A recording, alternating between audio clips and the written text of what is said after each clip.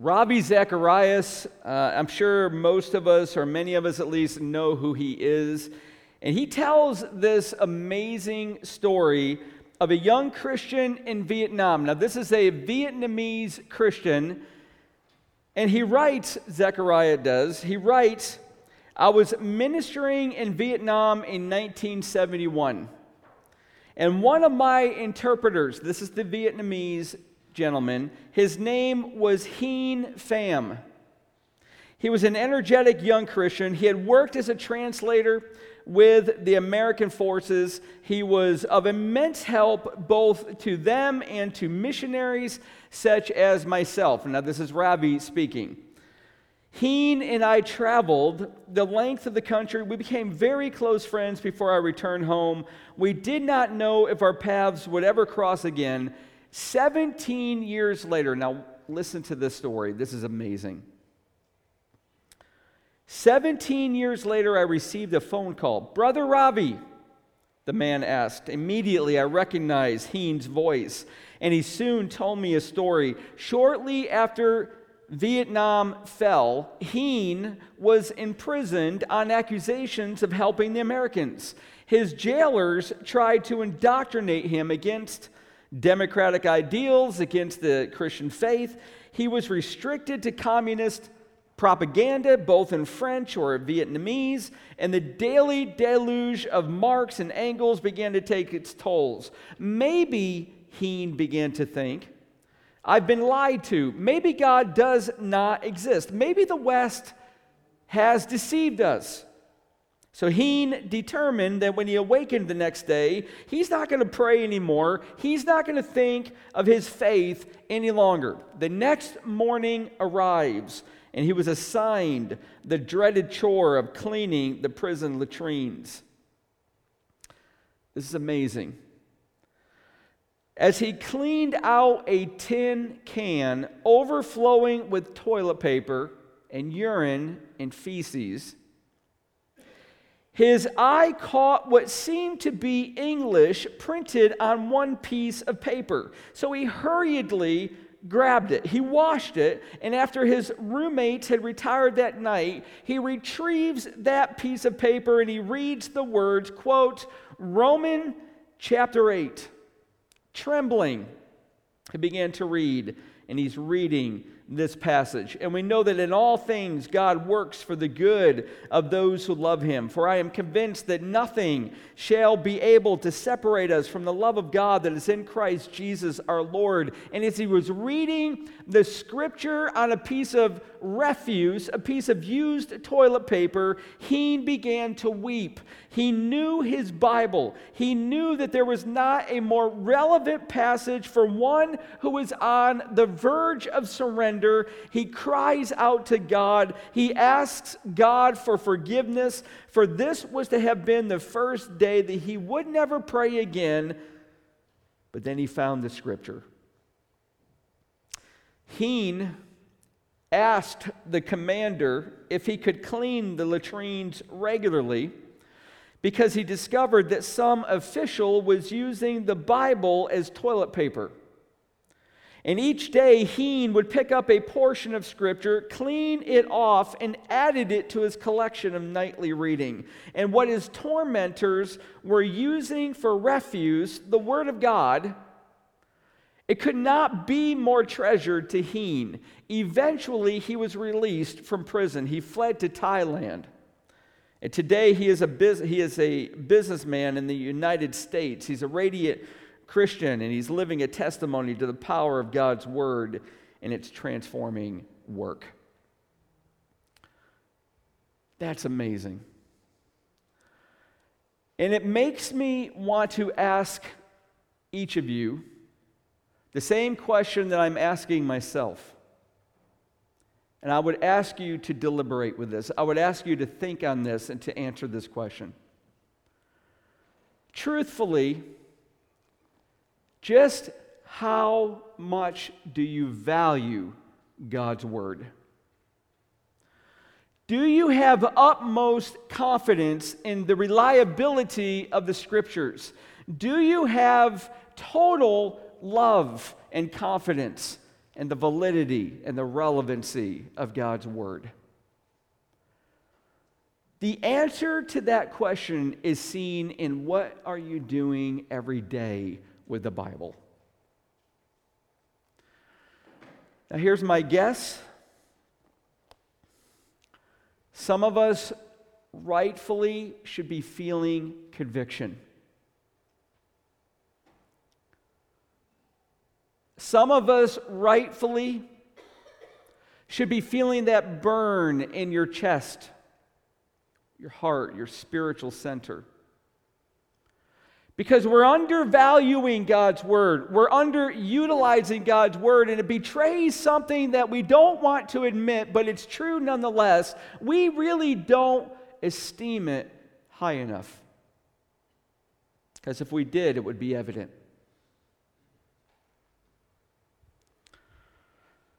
We're going to dial in the microscope today in this series in Jonah. We're going to look a little more closely at the power of God's word. We're not going to make much forward progress. We're going to drill deeper. And we're going to pick it up in the new year, this series in Jonah, and we're going to see the effect that the word of God has on the city of Nineveh when we get to the new year. We're going to see the spiritual transformation that took place. But listen, today, right now, we're going to look at the living word of God and its power. And I would invite you to turn your Bibles to Jonah chapter 3. Now listen, this is why I'm telling you every single week, please, please, please bring your Bible to church. Please start getting in the habit of it. And get it open in front of you. And dig deeper with me into the Word of God. Don't settle for your electronic one. They're very difficult. Believe me, I have a tablet, I have a computer, I have a smartphone. They all have a very extensive, powerful Bible program on them. But it's very difficult to put in notes. It's very difficult to retrieve those notes when you need them. Not so difficult when you've got the paper version of the Bible in front of you, and there, 10 years from now, you're going to leaf it open and you're going to find these notes. So let me encourage you, bring God's word to church and mark it up. It will mark you up. Verse 3 of Jonah chapter 3. Now Nineveh was an exceedingly great city, 3 days' journey in breadth. Jonah began to go into the city, going a day's journey, and he called out. Now we're going to stop there for a little bit. We're really not going to make it very far today. Verse 4, first part of it, that's as far as we're going to make it.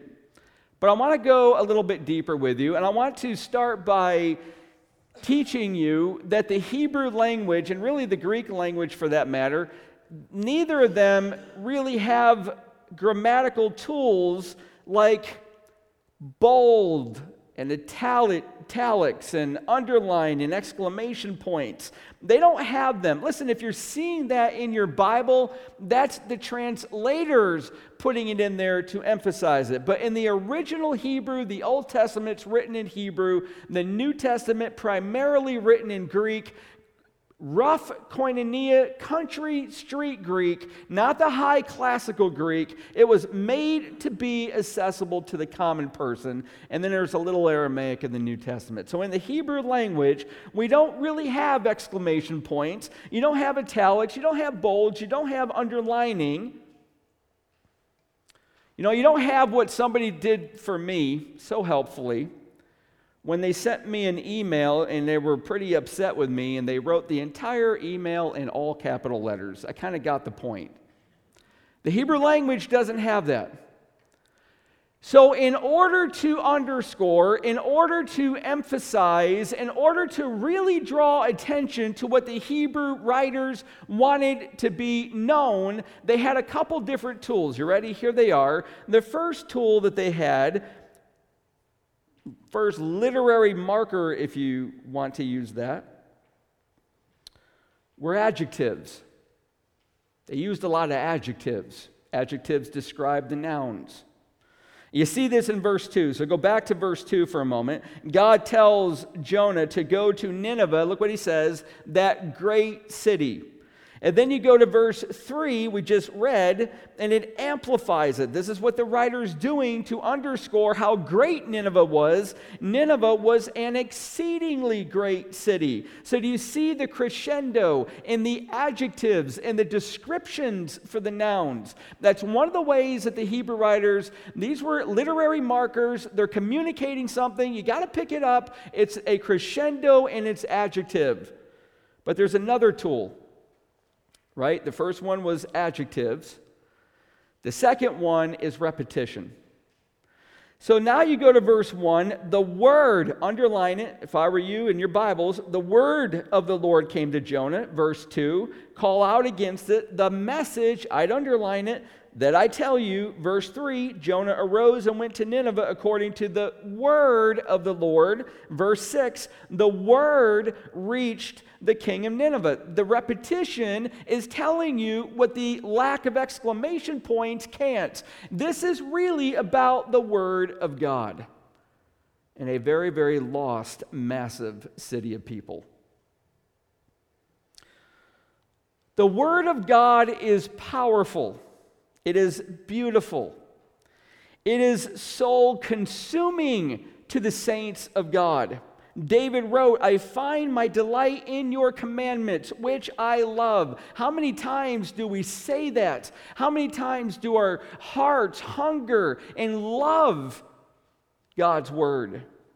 How sweet are your words to my taste, sweeter than honey to my mouth. Listen, our God's word is the Bible, is the Holy Scripture, better than the pleasures that you could get in this world? Are they better than the sensualities that are available? Is it consuming your love? Is it grabbing your affection? It should to the saints of God. Listen, if you're not growing in your love and your confidence of God's word, I'm going to tell you, you're going backwards. You're not staying the same. You're either growing or you're going backwards. You're either getting hotter in your love for God or it's waning and it's getting colder. The law of your mouth is better to me than thousands of gold and silver pieces. How do you value not your Bible, because you can go buy another Bible if you lose it, not the particular paper copy of it. How do you value God's word? How do you hunger after God's scriptures? Is it consuming your soul? Are you a saint running after his word? Now listen, let that conviction come if it's coming to you, because you need it. There's a beautiful story that's told of a young French girl who was born blind. And after she learned to read by touch, a friend gave her a Braille copy of Mark's Gospel, second book in the New Testament.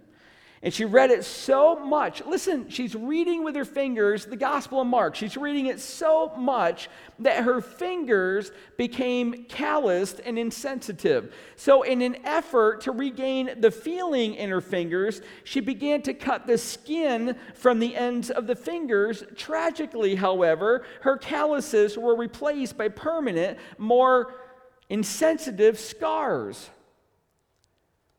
Now, listen to what this young French girl does. She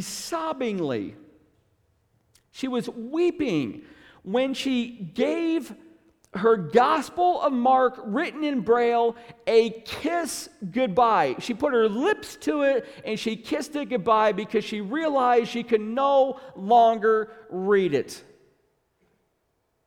And she said, farewell, farewell, sweet word of my heavenly Father. When her lips touched the Braille of the Gospel of Mark, she discovered that her lips were even more sensitive than her fingers had been, and she spent the very rest of her life reading the great treasure of God's words with her lips.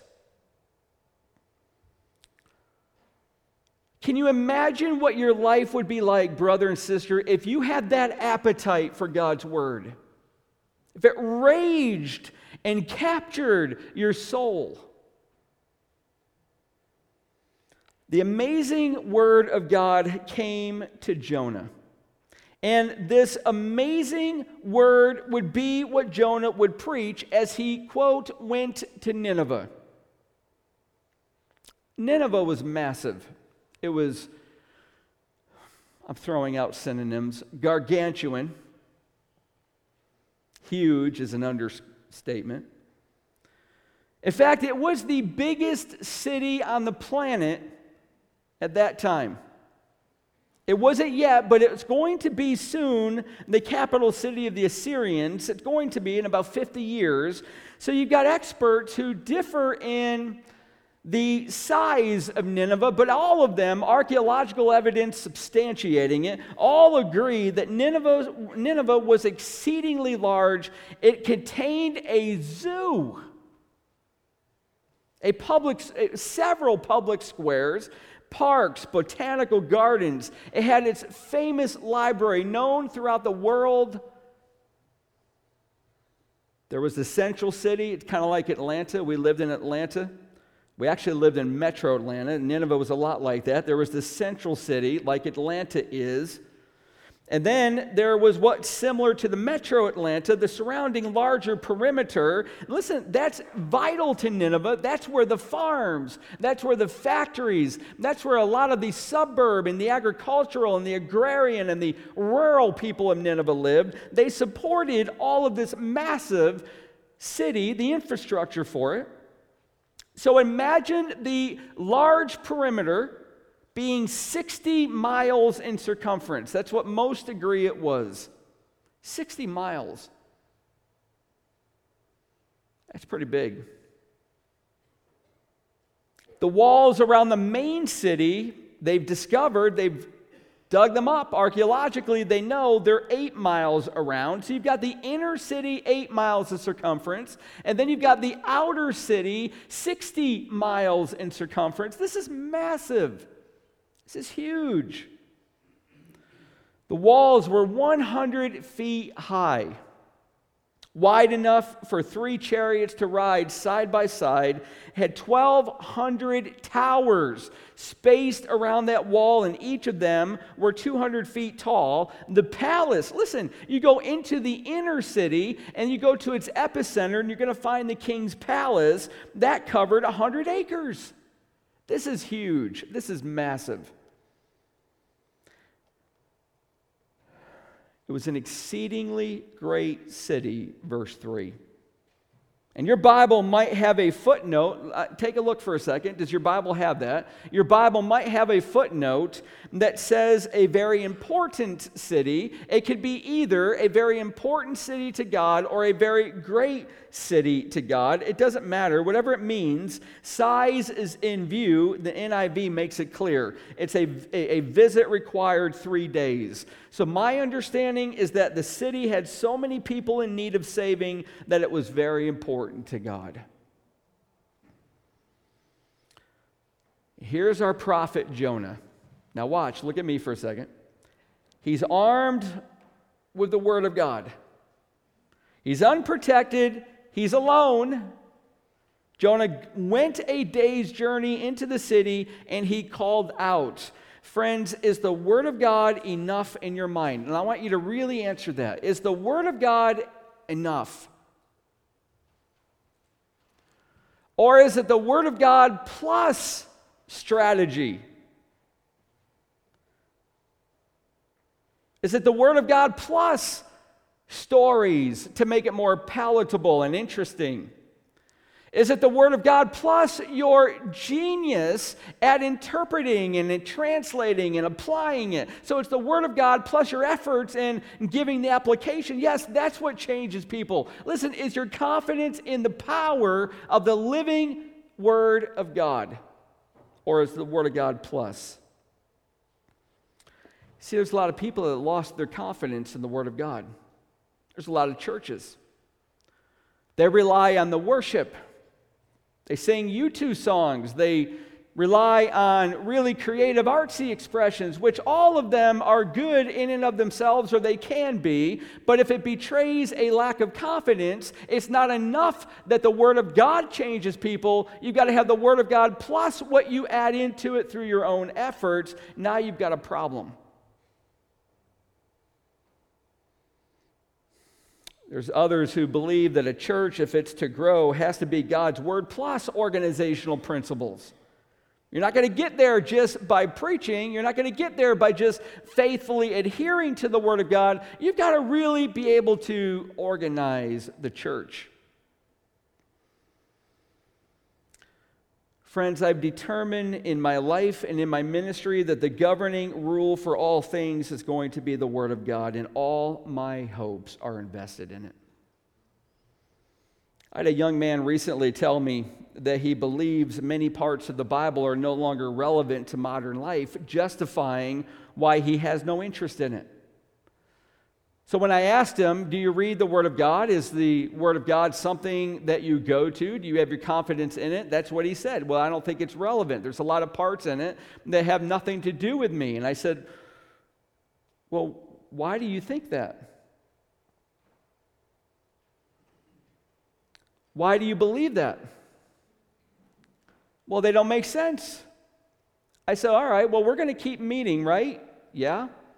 You want to keep meeting? Yes. Okay. Well, how about then every time we meet, you just bring me 2 of the parts of the Bible. You've got a lot of them. Just bring me 2 parts of the Bible that you think is irrelevant to your life. And how about we just talk through them and walk through them and explain them, and we'll see if they're irrelevant or not. He said, all right, I'll do that. I can't wait. This is going to start in the new year. Charles Spurgeon said of John Bunyan, the author of Pilgrim's Progress, he said of John Bunyan, quote, "The man is a living Bible. Prick him anywhere, and you're going to find that the very essence of the Bible flows from him." John Wesley, "Oh, give me that book at any price. Give me the book of God." The Bible, Martin Luther said, is alive. It speaks to me. It has feet. It runs after me. It has hands. It lays hold on me. These are godly men. They made massive contributions to the kingdom of God, and they all had one common denominator. They thoroughly loved and were confident in God's word. So into this massive city, 60 miles in the outer perimeter circumference, 8 miles in the inner, 100-acre courtyard for the palace. Here comes Jonah. He goes a day's journey in. He is armed with nothing but God's word. And the people of Nineveh, verse 5, believed God. Isn't that amazing? Nineveh didn't have a puppet ministry with them. Nothing wrong with it. Jonah didn't have a puppet ministry with him. Jonah didn't have a worship team with him. And if you know me, you know how much I love worship music. More guitar, the better. Jonah didn't have a team that went ahead of him and a team that stayed behind him to both prepare and to disciple and to get them ready. Jonah had nothing. It was Jonah and God's word. They were a partnership. That's all he had. That's all he had. Matthew 24, verse 14 says this, and this is Jesus, "And this gospel of the kingdom will be proclaimed throughout the whole world as a testimony to all nations, and then the end will come." Now, are you interpreting that right? Kevin King's got it right, the missionary that we saw. They're going after people groups. Let me read again. This is Jesus. I just forgot to put it in red letters. "And this gospel of the kingdom will be proclaimed throughout the whole world as a testimony to all nations, and then the end will come." The word of God has got to get around the world, and then the end will come. You're getting the sequence, right? The end will not come until God's word makes it around the world. And when God's word makes it around the world, the end will come. This is Jesus. And then he takes you forward in Revelation. It says, "See, what I told you is right, because there in chapter 7, after this I looked, and behold, a great multitude that no one can number." This is the Apostle John speaking. "From every nation, from all tribes and peoples and languages, standing before the throne and before the Lamb, clothed in white robes with palm branches in their hands." Listen, this is the scene in heaven. This is the worshipers in heaven. There's some representing every single tribe, every people group, because the word of God made it around the world. So, where are we with this? Global research, I would encourage you to get online and take a look at it yourself. Global research does a lot of work in this kind of data. 11,514 people groups in the world. That's how many people groups they have estimated. And the latest data from the Global Research Organization tells us that the number, of the 11,514, 6,825, they are unreached. So there's 11,500 people groups in the world, and of that number, 6,825, almost 7,000 of them, have not yet heard the gospel. Here's how you define an unreached people group. 2% of the population in that people group is comprised of Christians. If you've got less than 2%, that's an unreached people group. And there's almost 7,000 of them on our planet. And of that number, there are 3,139 people groups that have never even heard the good news that Jesus Christ can save them. So you've got almost 3,200 of the 11,500 that have never even heard of the gospel. When the Word of God makes it around the planet to every single people group, then the end will come, and there will be one day a great worship scene in heaven, of which, Christian brother and sister, you will be there, where you will see people worshiping in every tongue, from every tribe, from every people group. But there's a lot of people groups to go. For those of you who believe that the end would be there tonight, that the rapture can come tonight, I have a problem with that biblically, because I hear what Jesus says. We're not doing our job. And primarily, I believe the reason that we're not doing our job, we don't trust the Word of God as the means to save, the only means. So take that information that I just gave you, ask yourself, how does anybody, a people group or an individual person, how does anybody get saved? You got to stop at Romans 10 for the answer.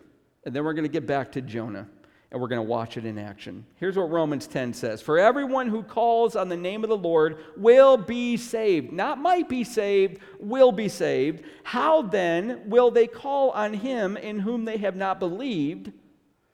And how are they to believe in him of whom they have never heard? And how are they to hear without someone preaching? And how are they to preach unless they are sent? As it is written, how beautiful are the feet of those who preach the gospel. That's what good news means, the Word of God. So you're ready to watch this. Look at the verses while I explain it. I'm going to reduce it for you. I'm going to put it into a flow.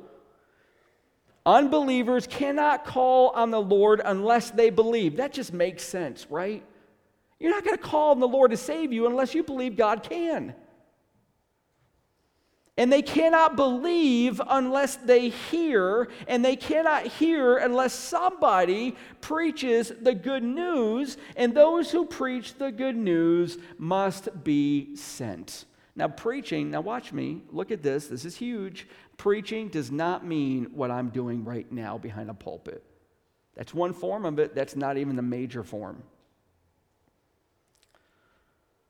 It's preaching, but it's explaining. You explaining in a diner with a napkin, showing the problem with sin, opening up a chasm between a holy, righteous, impeccably sinless God. Who can cross that chasm? Well, your good works are going to land you in it. And the only bridge is the cross, and Jesus created that bridge by dying on that thing for you. You could draw that on a napkin. It's explaining, that's what preaching is. It's teaching, it's sharing, it's testifying. It's what the non-believer needs to have in order to believe and be saved. Listen, if you've got an unbelieving friend and you want to see them get saved and you keep saying, well, I just got to get them to church. Well, that's good, but really what they need is your beautiful feet bringing them the good news of the gospel and loving them enough to see Jesus save them. preaching is what Jonah did. Look what it says. He called out. That's what it means to preach. And he called out the message that God told him to give.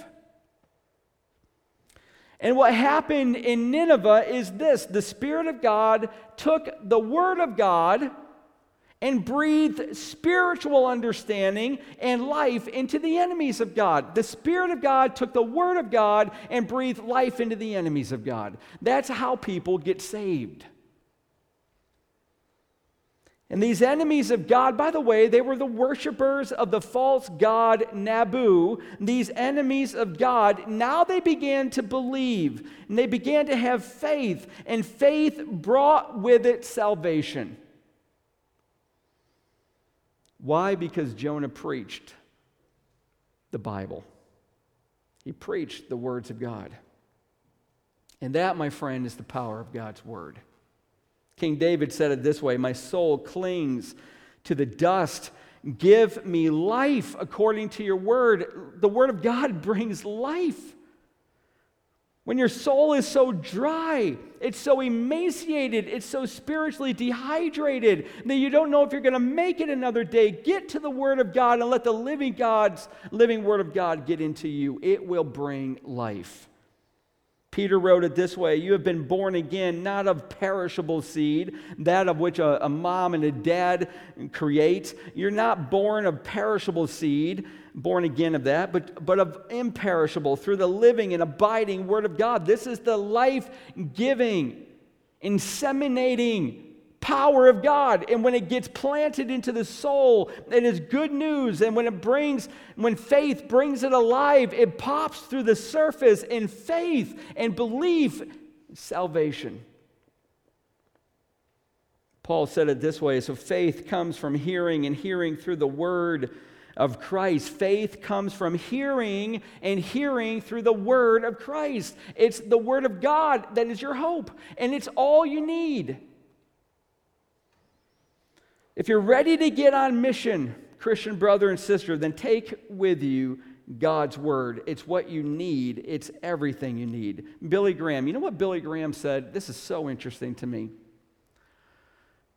He was asked a question by an interviewer what he would do differently if he had his life to live over again. Now listen, Billy Graham, I'm here today preaching because of Billy Graham. My father got saved at a Billy Graham crusade. And my father raised us in Christ. So Billy Graham, I love him. He's a hero. I can't wait to meet him. I have met him once. I can't wait to meet him in heaven, have a lot of talk with him. But what would you do different, Billy, if you could live your life over again? Here's his answer. One of my great regrets is that I have not studied enough. I wish I had studied more and preached less. People have pressured me into speaking to groups when I should have been studying and preparing. You know what he wanted to study more? It was not the latest book on the Christian bookshelf. It was God's Word. I remember precisely and exactly the night that the ember of desire in my heart for the Word of God caught hold and roared into a flame. I remember exactly that night. It was a night that I've shared with you before, but it might be worth repeating. I was a little boy. And I had grown up, and having grown up with a love for comic books. Man, I loved superheroes. I read them voraciously. My imagination was all over the place. I loved comic books. I loved superheroes. And I was going to bed and I was reading God's Word because this is why I was reading God's Word. I wanted to read about Samson, super strong Samson. But my Bible didn't have a concordance, and my parents had gone to bed. It was 10 o'clock in the evening, and I remember this so clearly. And no matter how hard I searched, I could not find the story of Samson. I remember looking at the clock. It was 10:05 p.m. I was thirsty, So I got out of bed and I went to the kitchen. I brought back a glass of orange juice. I laid back down. It was on my left side. Listen, this is eerie in clarity of my memory of this. I laid down back on my left side. I had been reading with my right hand, turning the pages. I put the juice on the dresser next to the bed. I laid down and found and discovered and realized my Bible had fallen down the ground. I reached down, I remember, with my right hand, brought it back to my bed where I was lying on my left side, and there automatically opened, where it had fallen open on the floor, was Judges 13, the story of Samson. Now, I can't even underscore this, and I hope you trust me that what I'm telling you is real. This was very vivid in my life. It felt electric. From my head to my toes, electric. Just went through me in a heartbeat. And with that jolt, with that shock, was the realization that God did that. Now, the skeptic could say, come on, I know God did that. And because God did that, what he spoke into me, which was the electric power and the warmth of his voice and his word, not audibly in my mind, what jolted through me is God takes pleasure when I take pleasure in his word. He really likes that. And it touched off a 2-year span in my young life where I read the Bible cover to cover in the morning, in the evening. I could not wait to go to bed to read it. I would not start my day without it. I studied it. I learned God through it, and it began to bit by bit shape my life and transform me. And what settled into me during those 2 years was a supreme confidence and commitment that the Bible is the living Word of God. It is all of my hope. And it's enough. I believe the two greatest efforts of the enemies of God that they've exerted against Christianity are the attempts to discredit God's Son, Jesus Christ, and to demolish God's Word. Listen, they have never succeeded in either of those, and they never will. The French writer Voltaire tried it. He gave his best effort.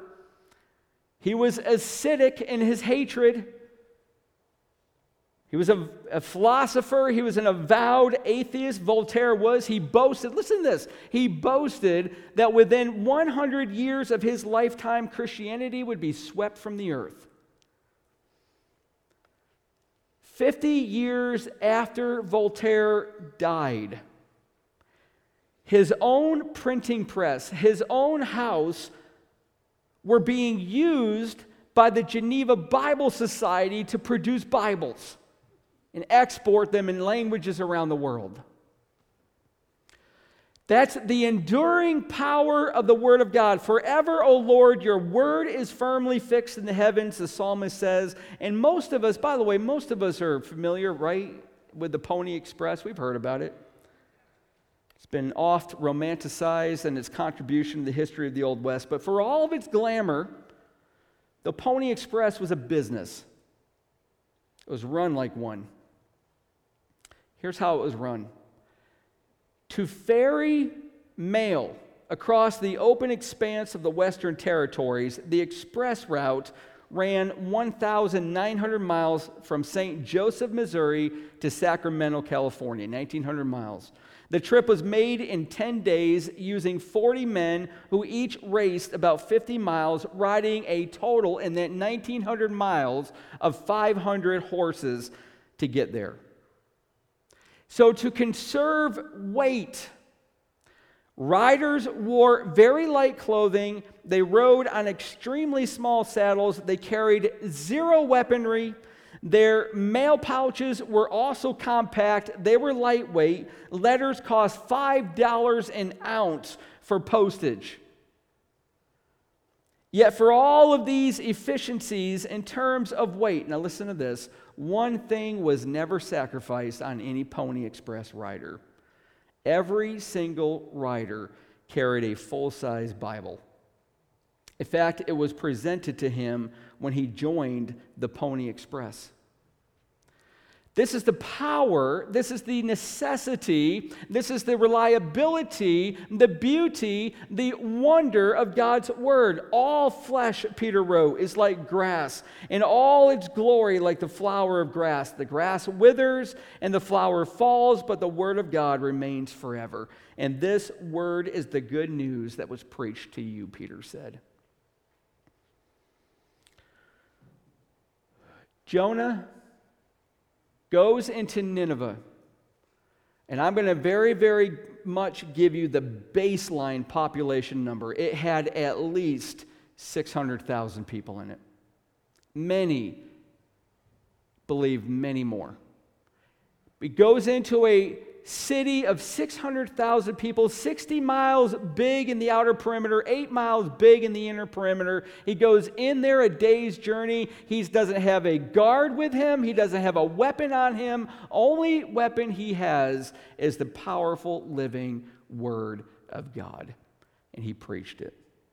He called out. And it was enough. It spawned and sparked the greatest revival that has ever occurred on this planet, before and since. And all he did was preach the word of God. How confident are you in the word of God? It will be evident in your life. So how much do you love it? How much of your life are you spending in it so that it can get in you and bring transformation and certainty of your faith and growth and maturity, moving you from drinking the milk of the stories of Samson to eating on the fillet of the doctrines of Paul? Do you love the Word of God? Are you confident in the Word of God? Is your soul consumed by the Word of God? Friends, can I please close with this exhortation? Please listen to me. If you have realized in the course of this message that that is not you, please fall on your face and repent. And confess, God, I have not loved your word. I am not consumed by your word. I am not confident, relying only on your word. Fall on your face and confess it and repent. And ask the God of the living word to pick your soul back up and do in you what he did in Nineveh. Give life, robust life. We're going to see the power of Jonah's preaching, the power of God's word as it brings that greatest revival in human history. It's going to move each of us to ask ourselves just how important is God's word in our own lives. Amen.